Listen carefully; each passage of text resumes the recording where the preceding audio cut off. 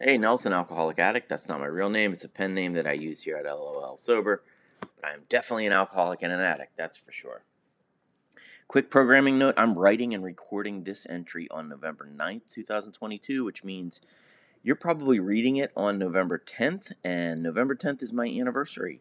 Hopefully, as you read this, I'll have gone another 24 hours without a drink or a drug, but I haven't yet. So I have an interesting post about anniversaries for next week, but I did not want to talk about my 14-year anniversary when I actually had 13.99 years sober.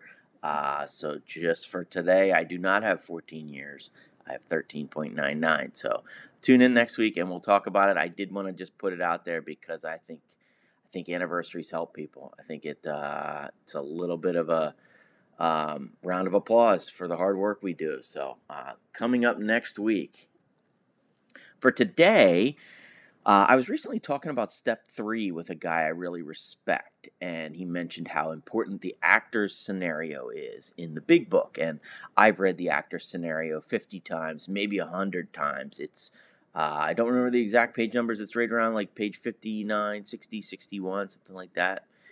Read it a lot, but I never studied it. I always nodded along and cruised right through it. I liked it.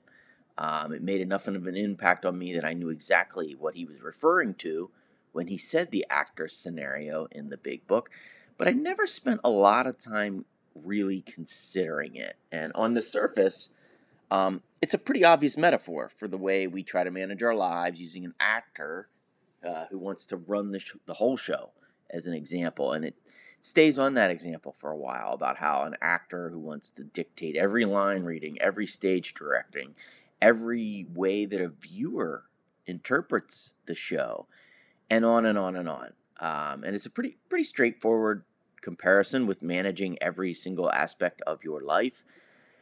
But I've read it a couple times lately after he had pointed me towards it, and upon further inspection, holy crap, it's much bigger than that. I actually feel like I should read it every day. It's so valuable because it's a perfect description of something that trips up so many alcoholics no matter how much sober time you have. It's presumably aimed at somebody who is still active in addiction and framed around drinking specifically, but the section really applies to me. It applies to me when I was drinking, when I had 2 weeks sober, when I had 2 months sober, 2 years, 10 years. It just applies. And it's ostensibly about turning your will and your life over to the care of a higher power, which is the third step. But upon rereading it, I interpreted it less as pushing you to pick a higher power and more about pushing you to realize that you're not it. Okay, like maybe you can't figure out exactly who your God is. Just it's not you, and bro, sorry, you're great, but so it's not about filling the void in leadership, but it's more about establishing that there is a void in leadership. You can't be it. Um, Most people, including me, get hung up on the magnitude of that kind of God conversation. It feels so big. I have to pick a God. Oh man, which one do I pick? This is everything. And I get that. Almost everybody would agree that they can't be their own higher power on the surface anyway, but it's the next few levels of that internal dialogue that have really resonated with me. I get hung up almost every day on being the CEO of my company, the mayor of my town, the president of 12-step meetings, etc. Just think about all the times every day where you might say or think, "Oh man, they're doing it wrong. They should be doing it this way."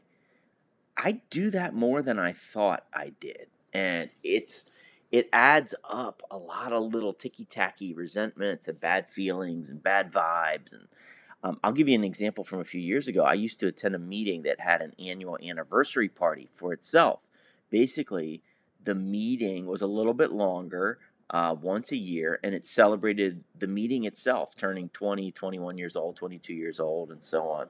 And it was a long-running meeting in New York City. And at the meeting every week leading up to it, the chairperson would pass the basket to collect money, like we did like you do at every meeting.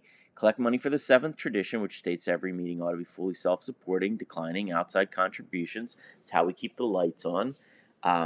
But for the month leading up to the anniversary celebration, they would pass the basket a second time and they would announce it. It wasn't like a surprise to anybody, but I was outraged and I started an anti-celebration campaign for the following year. The first year was already happening, so I was like, "What is this?" And then it bothered me, and I thought you shouldn't pass the basket twice. That if you want to have an anniversary party, awesome, discuss it at the business meeting, and if there's enough money in that regular funds and the group votes for it, then have at it. Have a big party.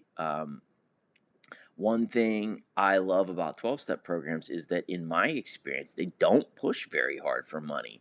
And everything I've ever seen, the funds are used appropriately for rent and books and anniversary coins and other essential stuff.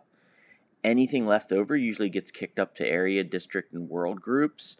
And this felt a little off to me. This felt like we were milking it a little bit with people. And so I went to that first year's anniversary party, and it was very fun, I gotta say. It was good to hear a lot of people who've been at that meeting over the years and its impact. I even volunteered to pick up the food and deliver it to the meeting. And there were so many success stories that day that had started in that room. And I began to see how important the meeting had been over the years. However, I had completely dug in. I was the actor managing the show, and I still thought we shouldn't pass the basket a second time the following year. So for 8 months or however long it was till we started to vote on the party again, I advocated on behalf of not passing the basket around a second time. And if we didn't have any extra money, sorry, no special party. At the business meeting, when it got voted on, I got trounced. Nobody agreed. The vote was like 15-1 with a few abstains from the group. And people there, they wanted the party. And they didn't object to rounding up funds by passing the basket twice. And I took defeat about as badly as I usually do, which is pretty badly. But somebody grabbed me afterward and said they thought I had made an admirable, principled stand that many people in recovery would probably agree with, but the group conscience for this specific group was different, and I needed to accept that. We took a vote, very democratic. I saw their hands go up. There was no miscounting of votes. Everybody wanted it except for me, and so I haggled a little bit with the guy, and eventually he put his hand on my shoulder gently, and he goes, "Hey, last time I checked, nobody had voted you president of sobriety, right?" I was like, yeah, I guess. I had to laugh. He was right. Was I president of sobriety? No. Should I be? Yes, absolutely. Obviously, I'm presidente. Uh, was I an actor trying to manage every millimeter of the show? Yeah, I was. But my lesson learned, though, like I said, I should probably read the actor scenario once a day because I still elect myself president of whatever room I'm in sometimes. So, hey, thank you so much for letting me share.